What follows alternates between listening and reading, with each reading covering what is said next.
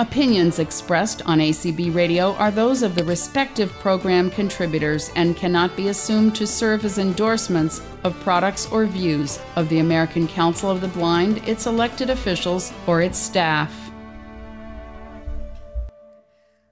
Well, welcome to World Braille Day. I think every day is Braille Day. I'm Cindy Hollis, and I'm really glad that you've joined us on our community stream. Thank you, Tyson, for streaming, as well as here in the Zoom room. And David, thank you so much for being our host. I'm here with Kim Charlson. Hi, Kim. Hello, Cindy. So, wow, Braille. Like I said, I think every day could be Braille Day to me. I use Braille in my life all of the time. I use my Braille display at the computer. I carry a slate and stylus with me. Yes, I do. No matter the size of purse, I make sure I have my slate and stylus with me. And it doesn't need batteries. And when I moved, I did not bring all of my Braille. I had to downsize, but I definitely kept my Braille Bible and an old Expectations magazine from 1970, which has a poem I wrote and won second prize from Expectations magazine from the Braille Institute.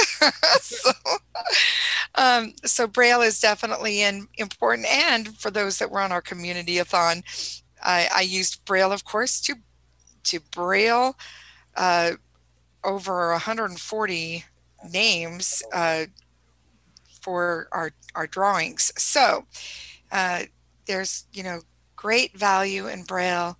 And today, though, it's set aside for us to really celebrate it. And so, Kim, why don't you share a little bit about, you've been so involved on many levels. Why don't you tell just a little bit about what you've done in the world of Braille, and then we'll Sure. move from there, and so we can hear from others. Well, thank you, Cindy, and I'm really, really pleased to be here today because Braille is very important to me as well. It's definitely something that I use every day. A lot of the things that Cindy mentioned, I was going, yes. I have a Braille display. I have several Braille displays, actually, because I have a work computer and a home computer, and I can use speech, but I realize when I don't have my Braille display, I work so much more slowly, and it's just unbelievable to me how it impacts my performance and my productivity not to have my Braille display there to look at while I hear JAWS as well. So I too carry a slate and stylus in my purse. It's a pretty small one. I have a small one too. Just a little tiny one that goes on little tiny 4-line cards, but it's for that little note or phone number or something like that I have to write down in an emergency situation if my battery on my Braille note taker dies and I don't have any other way to do it. I just always carry it with me. It doesn't take up very much room, so I can't complain that it makes my purse heavy, like my note taker does. You can, but nobody's going to listen. And it's just in so many places in my world all the time, and I think it really had an impact on what I decided to do for my career, because as many of you know, I'm the executive director of the Perkins Braille and Talking Book Library here in Massachusetts. And when I was 12 years old, the regional library in the state of Oregon, where I grew up, moved to the city that I lived in. And I just thought that was like heaven, because I could go to the library and I could walk down the aisles and I could touch the books and I could read them. And I had declared that I would read every book in the library, that was going to happen. Well, of course, who could possibly do that, But it was so wonderful just to have books and be able to walk down the aisles and touch all kinds of books. And And I think back about that and realize that it really must have shaped me, because when I decided, there were two things I wanted to do.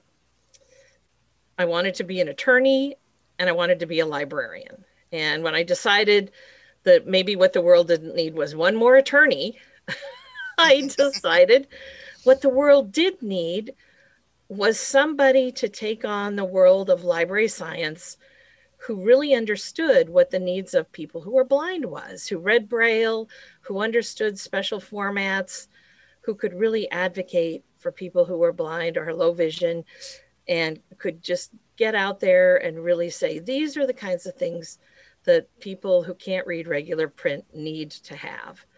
And so that's the direction I decided to go.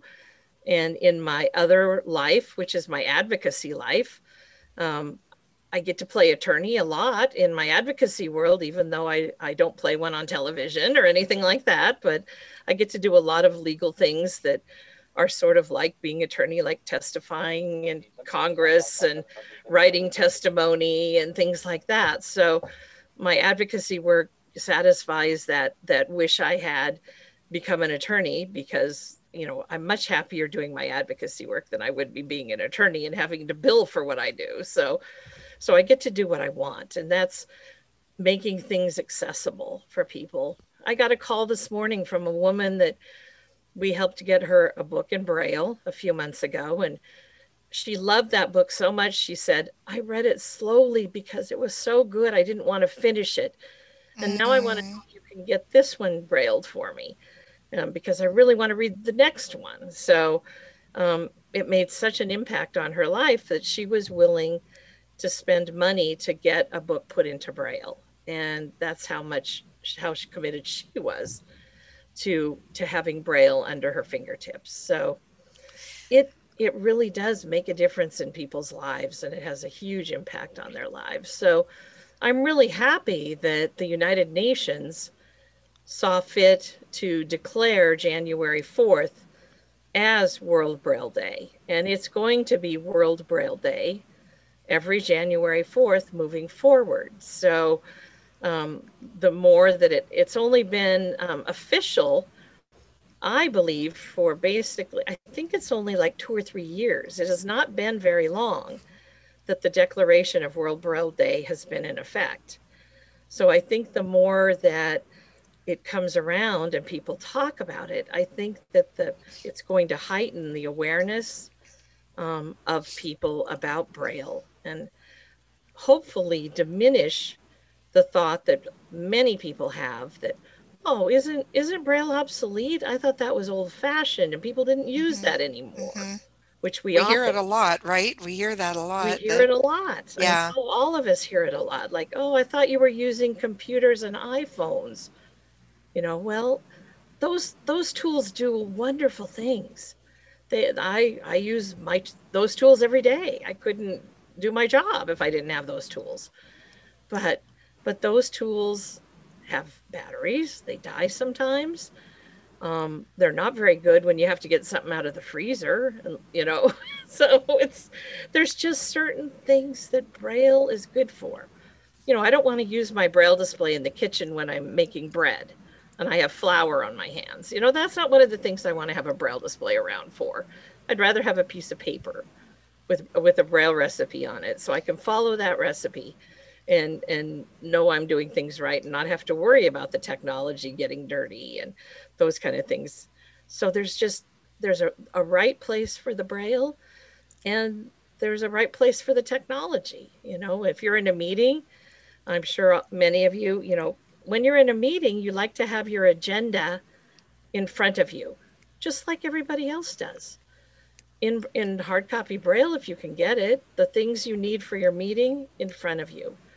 But you don't have to have every document for the meeting in front of you in hard copy Braille. Exactly. So there's some give and there's some take sometimes. And that's what I like. A lot of the work of ACB and other advocacy organizations in the United States and even globally with the World Blind Union have been surrounding Braille literacy. And Braille literacy is certainly a much more popular and promoted and advocated for topic in other countries, much more so than it is here, which surprises me, bothers me a lot, because I think there still is a lot we can do in the area of Braille literacy. But in other countries, there's been a lot of conversations about that. One thing I'm really excited about, and I hope all of you will be excited too, and maybe some of you can even comment on it, is it's been a goal of Karen Kenninger, the soon to be retired director of the National Library Service for the Blind and Print Disabled, to have an electronic Braille reader as part of the NLS program. You know, we have a talking book player, and we've always had that, and that's loaned to borrowers free of charge for as long as they're active with the program. But there's never been a Braille equivalent to that. And Karen has worked very hard over the last, particularly the last 4 or 5 years, to make that a reality. And right now there's 8 states, and Braille readers in those states are pilot testing an e-reader for NLS. And hopefully by the end of this calendar year, we will be distributing those e-readers to Braille readers all across the country. And it's beautiful. And the work that's being done right now by the pilot testers will help to make that transition go more smoothly. And that will be free of charge to any registered borrower of the National Library Service. So you can borrow books, you can download from Bard Braille books. If you don't download, then you would be able to get your Braille book sent to you on a cartridge, and you would have a cable that would connect to the cartridge and to your e-reader, and then you transfer the books from the cartridge into the e-reader, and then you're able to read them. So it doesn't leave people who don't have technology behind, who don't have the internet. It still makes it possible for them to have access to Braille. So my view is that we are going to see a real explosion in the availability of Braille, because we're going to have more Braille files available once the e-reader gets out. And there'll be a lot more material, and we'll start to see, I think, more Braille on demand. That, you know, not every book is going to have a hard copy that's going to be sitting on a shelf waiting for somebody to ask for it. There's going to be a transition in how we handle that. And there'll be more of a, if you want a hard copy, then it'll have to be produced. Certain books will still be produced in hard copy, but others won't be unless there's a real need for that. It'll be electronic. So we're going to start seeing a blending of hard copy Braille and electronic Braille. So those are some highlights, I think, of some of the things coming along in this country that I think are pretty exciting for us. You know, I don't know if they feel like sharing, but we have actually 2 other countries represented that I know of right now in our audience. Wonderful. Macedonia as well as Finland. Mm-hmm. So if either of you want to share anything about Braille in your country, we would love to hear from you as well. And you could raise your hand. So not to put anybody on the spot, but Sirko, why don't you, you're in Finland. Thank you for being on our community-a-thon the other night. Oh, thank you. Well, I'm glad your to morning. be here. It was morning. What time is it there? My goodness, it must be late. It's evening. It's good evening. It's about 10:15. Okay. All right. I stayed up because I wanted to join this. I'm this so call. glad you did. Thank you. So can you tell us about Braille in Finland?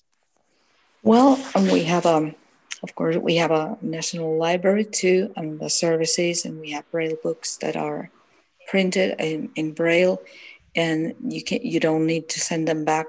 They're just copies, personal copies, so you can can keep them. But I got so excited about the the Braille reader that we're talking about. See, oh, I wish it one day were true here too, because it's Braille is so important and essential, and you learn this Braille, and I learned it when I was 7 years old in a blind school in Helsinki, where I was taken. So that's my first reading and writing skills, and of course it got, like, for me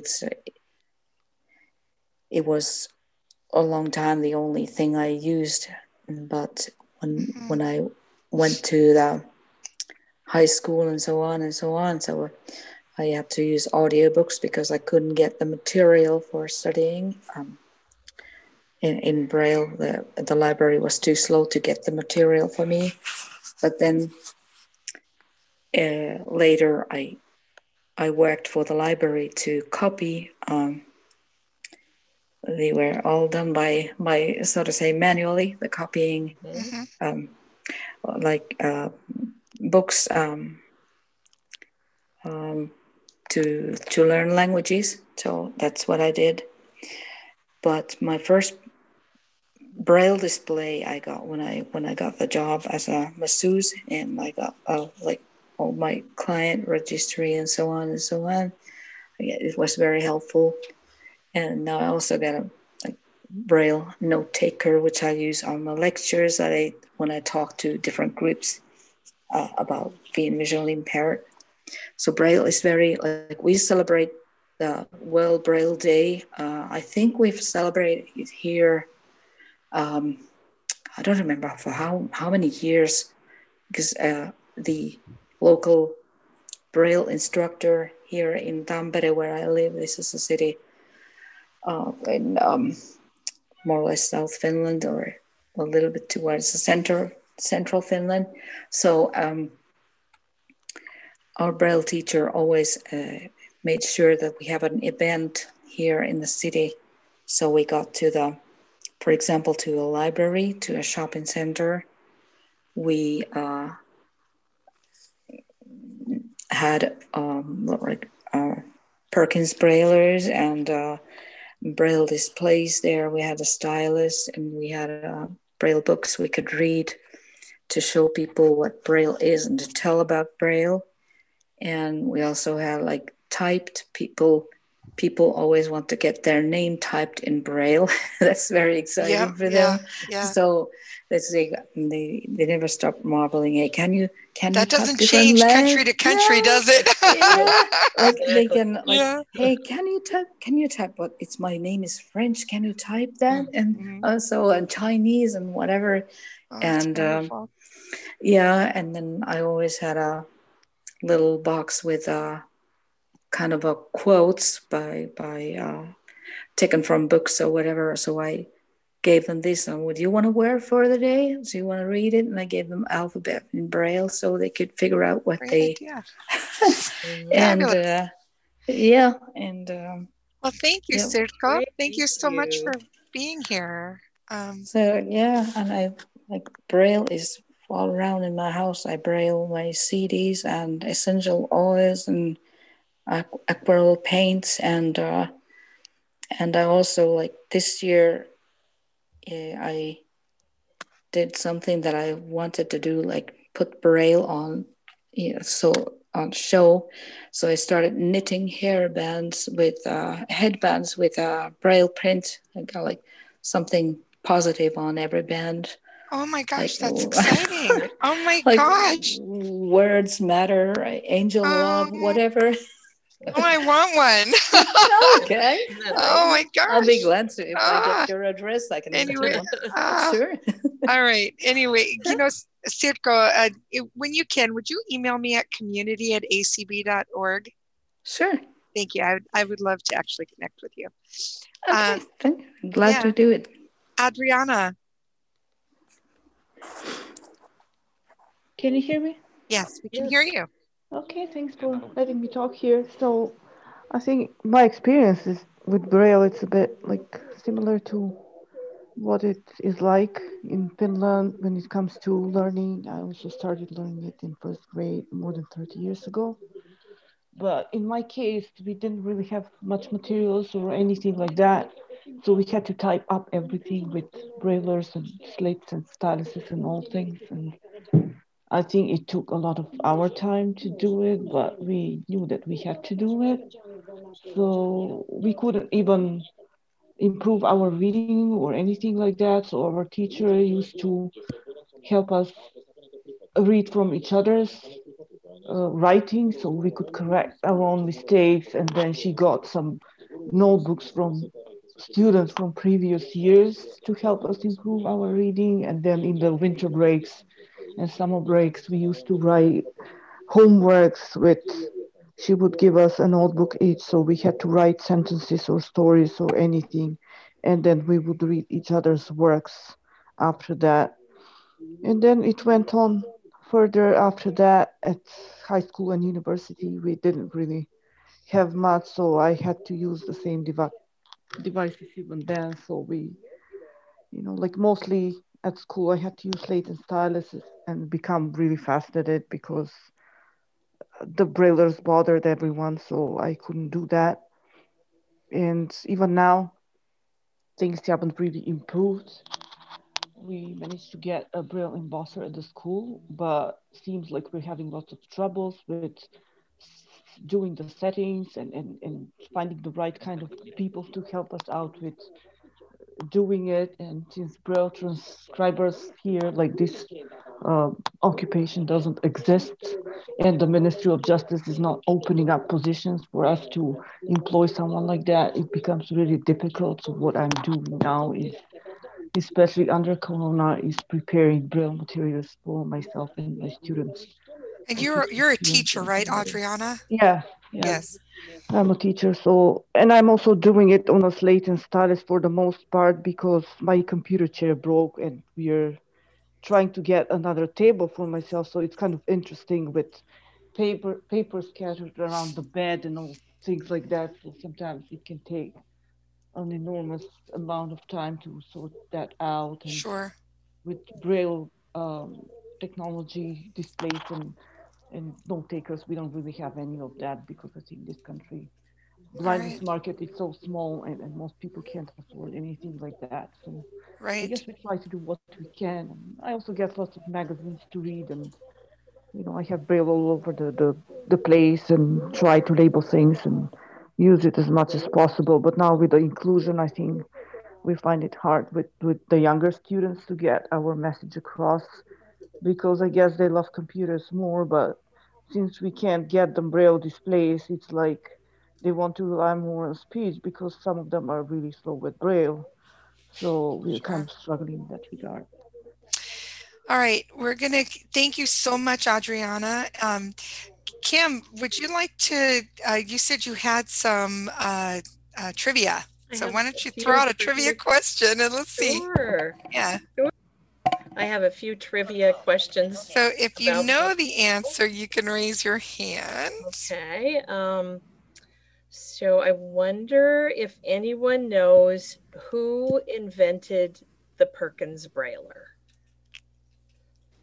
And I'm assuming it's not Perkins. Well, you would be correct. But is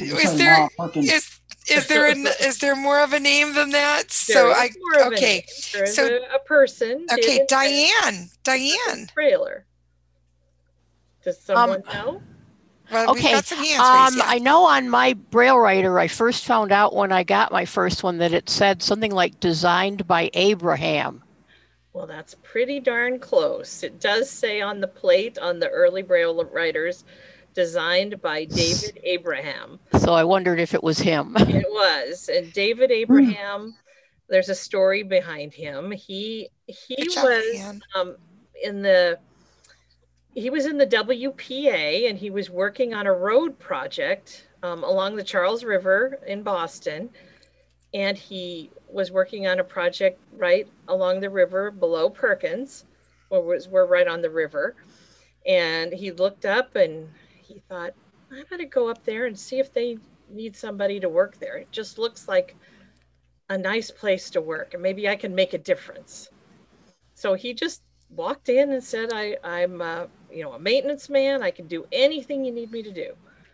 And he got a job, and he worked in our How Press. People have heard of How Press at Perkins School for the Blind, and that is and was a printing press where Braille books were produced and Boston line type books. And Boston line type books are books that were in raised print lettering. For some of the people from, I don't want to call us old timers because that might make me fit into that group, and I certainly don't belong there, do I? No, absolutely not. But Boston line type was the first literacy form that was taught at Perkins, because it predates Braille. It goes back to the 1840s, and it's raised print lettering. It was used in Paris. It was used in England. And it is raised print lettering. For years, it was on the cover of some magazines you might have received, like I do Our Special, and some of the magazines produced at National Braille Press and that kind of thing. And they stopped using that press in 1979. So you have to go back pretty far to see samples of Boston line type. So he worked on those presses, and when Braille was introduced at Perkins in the 1880s, the code that was originally used here was not the code we use today. It was a code that was called Modified Braille or American Braille. And American Braille or Modified Braille was still the 6-dot cell that we know, but different letters were different combinations. And it was all based on the frequency of dot combinations. So characters like A was dot 1 and still is today, but E was dot 2. Oh, no kidding. You have E a lot in our language. So characters that had more dots were less used, like Z and Q and things like that. Interesting. So that was Modified Braille, and there was some sense to that because, of course, we just heard that many people around the world today are still using a slate and stylus to produce their Braille, and that's how the students at Perkins were writing their Braille. Every student had what they called a frame at the time. And it literally was like a wooden frame on a hinge with a number of lines. There was many different designs, and that's how the students would write their papers. And we've got many different historical examples of all kinds of different slates and things like that. So it was faster to write Modified Braille. And then you've probably heard the stories of New York Point, which again was another type of Braille that the cell was 2 dots high and 4 dots wide. So it was an 8-dot cell, and uppercase alphabet letters had 1 dot combination, and lower case letters had a different dot combination. So to learn uppercase and lowercase letters, you had to memorize 52 different dot combinations instead of the simple .6 before a letter that makes a capital letter today. I had no idea. None. Yeah. So they're in the early days, and then there was standard English Braille, which the Missouri School for the Blind in the U.S. was the first school to bring Braille as we know it today to the United States. So, but the Perkins Brailler was first manufactured in 1951. David Abraham worked on that, designed it. There's been many attempts to create knockoffs, and none of them have really been very successful. It has over 700 parts. Wow. Lots of little tiny springs, little screws. It's quite a complex machine. Pretty fascinating inside. I don't recommend anybody take it apart because it's really hard to put it back together because of all those little pieces. But Perkins does train people on how to do that. They certify trainers, and they have trainers all over the world to repair a Perkins Brailler. And the one thing most people tell me is if they got a Brailler when they were 5 or 6 years old, they still have it today. Because if you fix it 1 or 2 times, or you get it cleaned once in a lifetime or twice, it still works. And how many things can you buy these days that might last you 50 or 60 years? Yep, that's true. Perkins has sold over 300,000 Perkins Braillers, and they've sold more Braillers than all other Braille writing devices combined around the world. Wow. Because it just, we call it the classic Perkins Brailler. Even Perkins couldn't beat the classic Perkins Brailler. They tried a few years ago with the next generation Perkins Brailler, and that didn't work out so well. So we went back to the classic Perkins Brailler because that's what people want. It works. It's reliable. It's a little heavy, but you know, it works. And that's what people want. So that's the Perkins Brailler. That's very cool. All right. So if you would like to share what Braille means to you, we have quite a few people here. You can raise your hand. So we do have some raised hands. Larry, you've been patiently waiting. Please let us know where you live and share. I first want to share with you the fact that I have been a Braille user for 80 years. My goodness. Congratulations. Wonderful. I have to make a confession. When I first learned Braille, I was 7 years old and I hated it. My teacher in elementary school would give us Braille homework every night, and I absolutely detested it. And she caught me one time talking with my classmates saying how much I hated Miss Baker because she made us do this Braille homework every single night. And you know what? I bless her today because she made me learn Braille, and I have used it faithfully. You know, when I was a Boy Scout, this is kind of interesting trivia.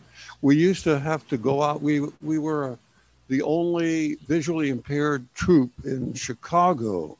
And we were sponsored by a Kiwanis club, and they loved to take us out and have us demonstrate our different skills. And one of the skills they loved to show was how we could read Braille through thicknesses of handkerchiefs. And you know, when you're young, you have very sensitive fingers. And I think the record was 16 thicknesses of a handkerchief. We could still read the Braille. Oh my gosh. Through that. Yeah. Wow. I can't do it today, but I could do it then. That's awesome. Larry, where do you live? I'm in San Antonio now, but I grew up in Chicago.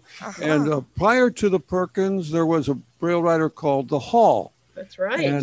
And I had a Hall for many, many, many years, and it certainly was not as good as the Perkins, but it was mine. And so, but for the most part, I did use the slate and stylus. I used the slate and stylus when I was studying in Mexico, and we had to take notes in Spanish as well as in English. And so I came up with my own shorthand in Spanish.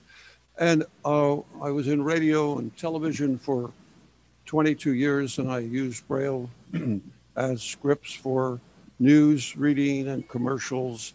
So Braille's lived with me all of my life. And of course, so, and you probably did this, Kim, and maybe you too, Cindy. You know, when we were little, we loved to read under the covers. Oh, no doubt about it. Oh, yeah. And my mother would come in and she got to knowing it. She would come over and she would slap the covers on top of my chest, and she would hit something hard. She'd say, get that book out from under the covers, you know. You know what, Larry, my mom would say, she'd say lights out, and then she'd still hear me reading to my sister. So then she'd come in and say fingers out. Thanks, Larry. One last kind of little Sure. funny trivia I want to share with you. This was a couple of years ago. I was doing a presentation at a conference, and it was just a short little presentation, but I was standing up at the podium and I was reading it. And one of the ladies, these were seniors, and one of the ladies turned to her friend and she said, "Look how nervous he is. He keeps running his fingers over his paper."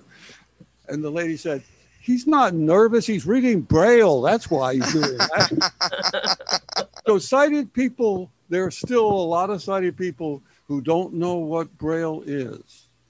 That's pretty amazing, Very isn't true. it? Yep. Thank you, Larry. Thanks, Larry. Thanks so much for being here. Mika. Hi, Cindy. Hi, Kim. Hi. So Braille for me, I learned how to read Braille when I was 2. And it has just meant so much. It's meant that it's given me a love of reading. So I'm a pretty voracious reader because of Braille. And Cindy, I love your fingers out story because I too read under the covers and and tried to figure out which volume, if you're going on a trip, which volume of the book do you want to bring? How many volumes do you bring? Because you might finish volume 1. Yep. So you could only bring so many because there wasn't exactly. And I wrote lots of poetry in Braille and short stories in Braille. And it really kickstarted my love of writing. I can't say that I've ever super been organized enough to like label things in Braille, but that has nothing to do with Braille. Yeah, exactly. Exactly. Well, that's great. All right. Thanks, Mika. And Mika's in Washington. Yes, I am. All right. Thank you, Mika. Cindy Calhoun. Well, I first learned Braille when I was 5, 6 years old in first grade with Marian Anderson, who, this is not the opera star, this was the name of my first grade teacher. And I never could get the slate and stylus right, but I learned on the Perkins Brailler. And I remember when I was at St. Augustine one year for the Florida School for the Deaf and Blind, they had these weird looking small braillers in the home ec class, and I didn't know how to write on them. They still had the 6 keys, but they were just like tiny, like computer keys are. But anyway, and then of course when I do these calls, when I get the calls I'm interested in, like I write down the info and Braille on 4x6 cards, you know, the phone number and the pass code and all that.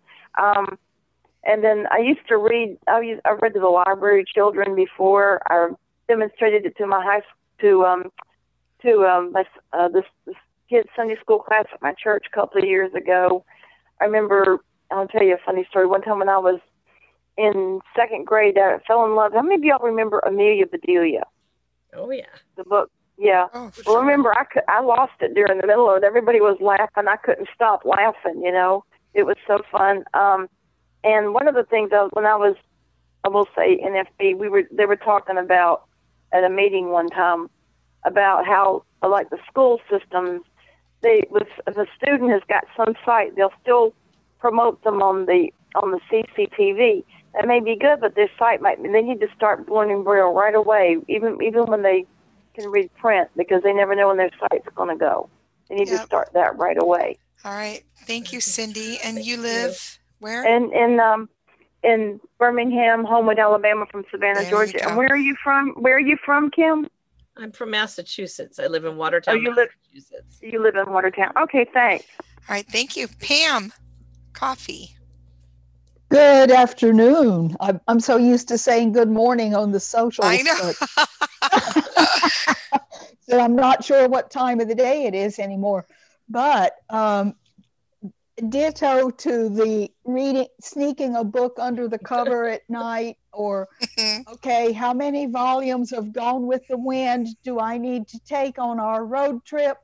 You know, a big major road trip.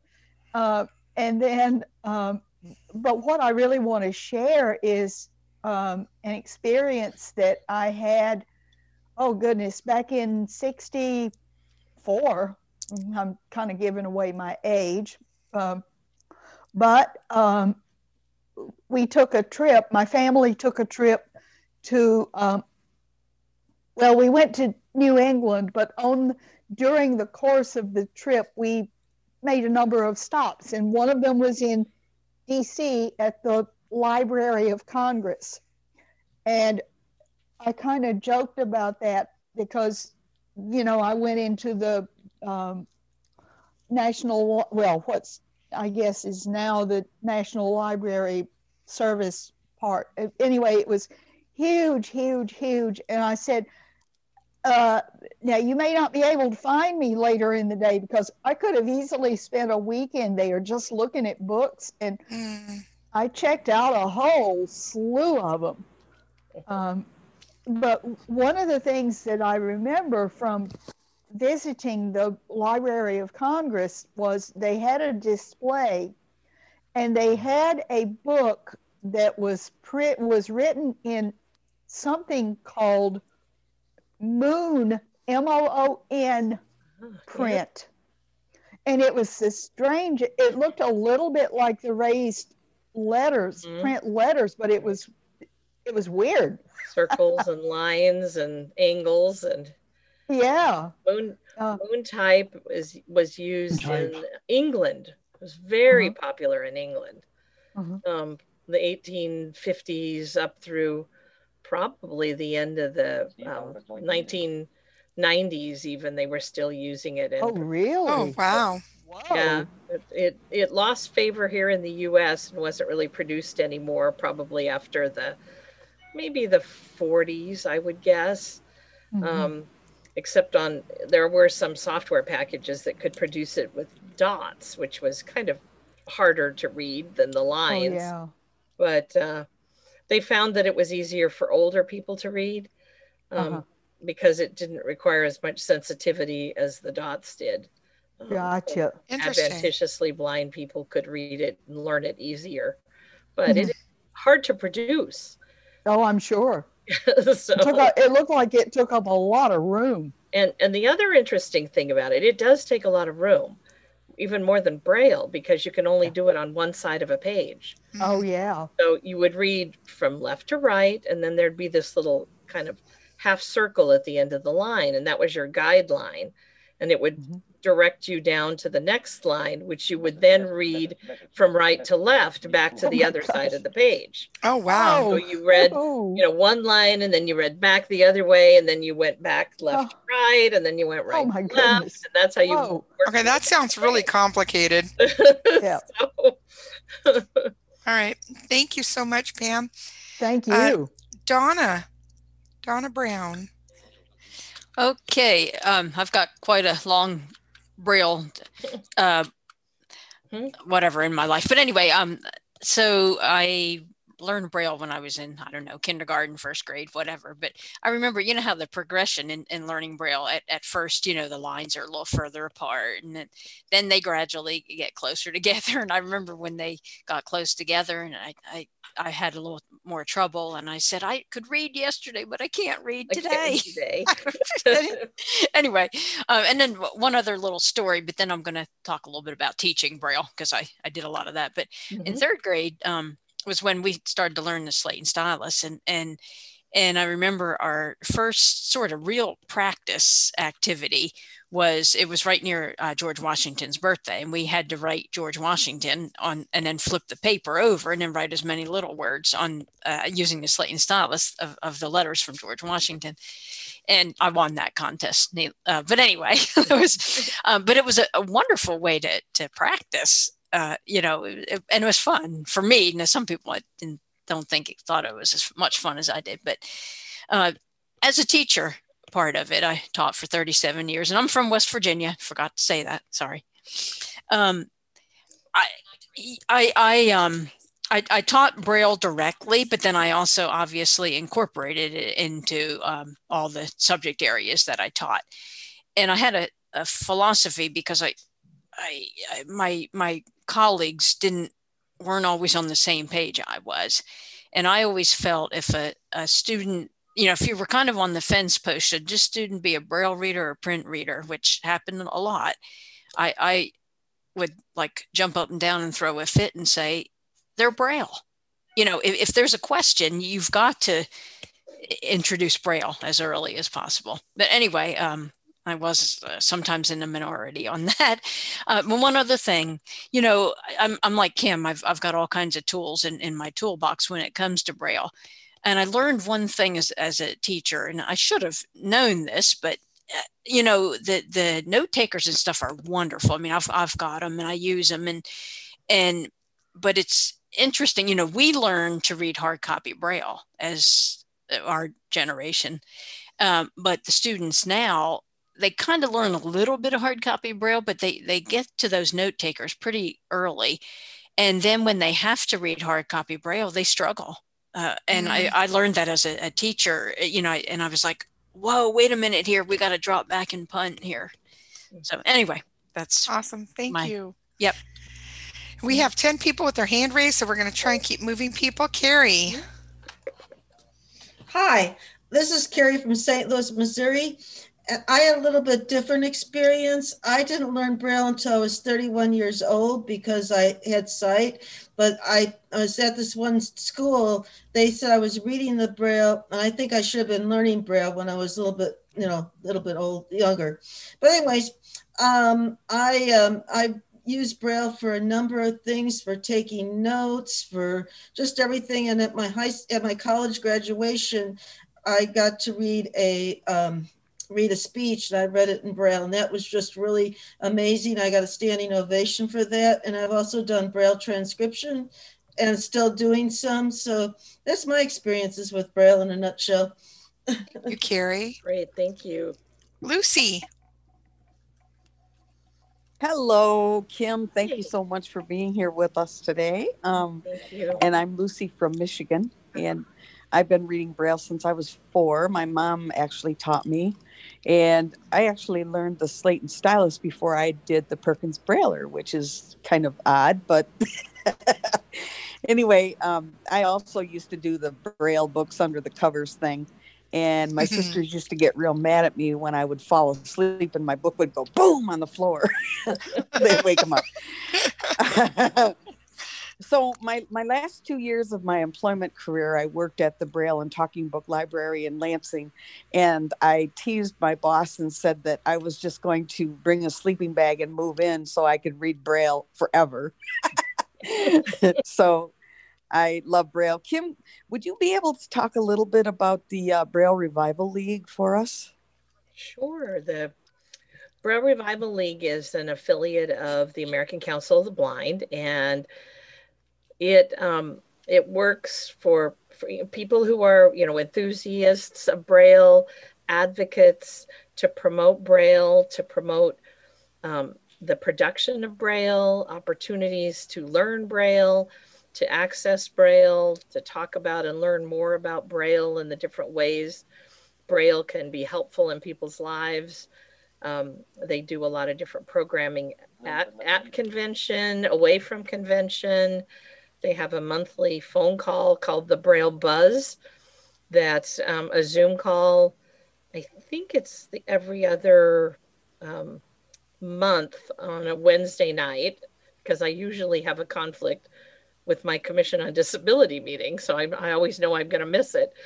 And they talk about just kind of interesting things. Like last month, they talked about some of the new Braille devices that have come out in the last year or so, like the Orbit Writer keyboard that promote Braille with your iPhone. In particular, I have an Orbit Writer keyboard that's just a little Braille keyboard. That's all it is. It's tiny, little tiny keyboard. Looks like a Perkins keyboard, small, but it Bluetooths to your iPhone, and then you can use it using iOS, keyboard commands to do your data entry and navigate around your iPhone instead of flicking and doing all those different things.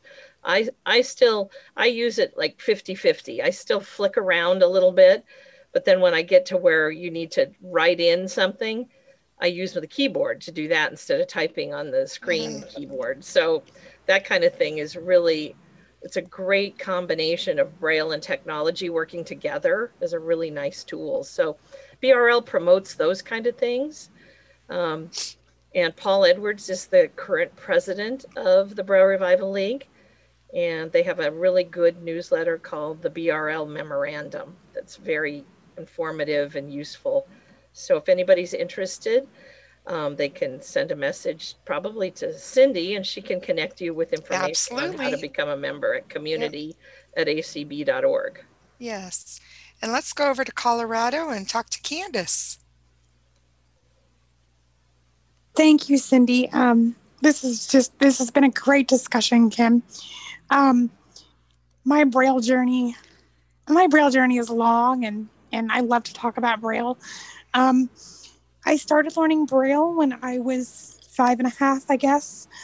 One of the really neat things about me learning Braille in the school district that I was attending in Atlanta, Georgia, is that despite the fact I had two TVIs working with me, and they worked with 7 or 8 other children. And the really cool part about that was we had a group of Braille volunteers that would come into the local school that I was attending, and they had a place in the classroom where they would Braille textbooks, where they would Braille just all kinds of different stuff. And each month they would Braille a book that each kid could take home. But I've always loved Braille. Like I could go on, and I think BRL is a really neat outlet for us, for those who want to join. And all right, thank you, Candace. Lorraine. Hi, I'm Lorraine from South Dakota, and I've thought of so many different things I could share. Yay for the slate and stylus. I'm happy to know I'm one of at least 3 people that carries one around in my purse on this call. I bet you there's more of us. Oh, I bet there is too. It is good to know that others do, isn't it? I used to think, am I a dinosaur? I still no, and I have. It's nice to know that we're not dinosaurs. There is. I have one right by my phone, and I grab it instead of. And recipe cards are the most wonderful thing that you can buy, because they, the Braille stands up on them really well. When I also learned on a Hall Brailler and a board slate. It wasn't too long till we got to the other slates. I learned slate in 3rd grade. I was reading when I was in college. I was reading something that I'd written to my English comp professor, and she said, "It looks like you read from the center out."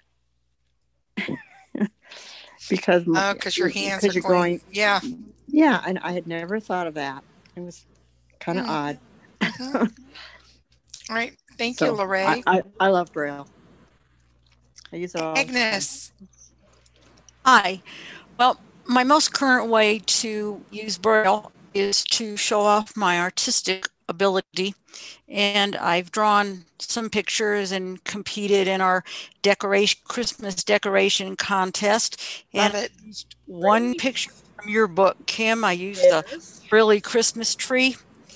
And I also, from the ACB Crafters Braille podcast, I drew a striped cane. The only problem I had was when we put them up on the door, because of the lighting in the hall, it was hard for people to see the Braille, especially from a distance, and easily tell what the picture is. So a friend of mine did a little bit of coloring for me.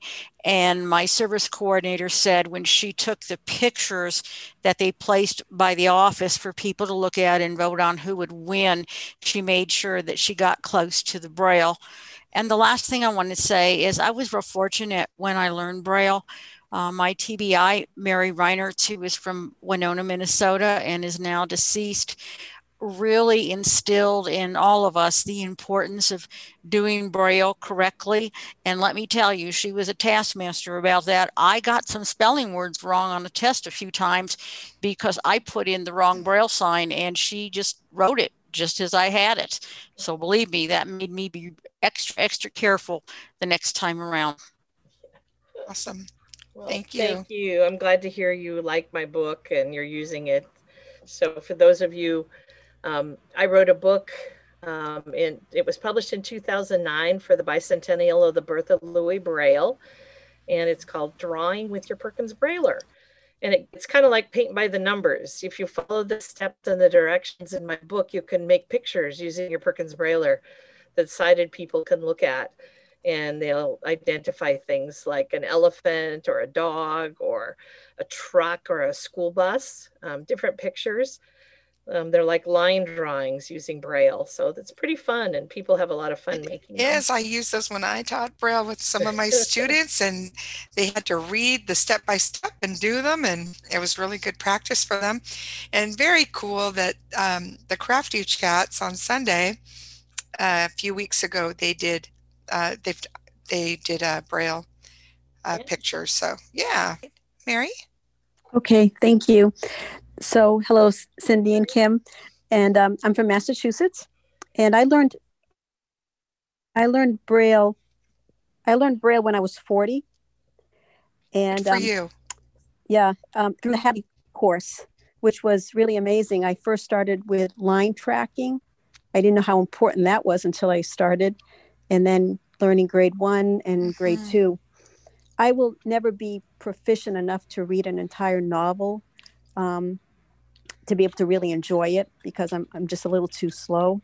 But for me, just being able to have information at my fingertips in Braille of, important phone numbers and notes that you need to have and have access to, and be able to read a menu or a credit card statement. I mean, it's just been a real gift, especially when you lose the ability to read print.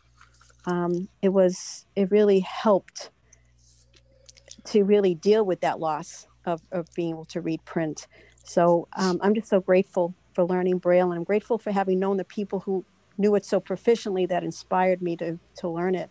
People like him and other friends. And so. I'm proud of you, because so many people as adults they don't even go there because it's so hard, and it takes time and it takes practice, and and it's slow. It's not something you just pick up on quickly. You can memorize a lot of it, but the touch part, really, that's the part that takes some time, right? So it does, but it was miraculous the way I realized I was reading with my fingers. It was amazing, and I found it very therapeutic, because I was going through a difficult time in my life, and it was really therapeutic as well.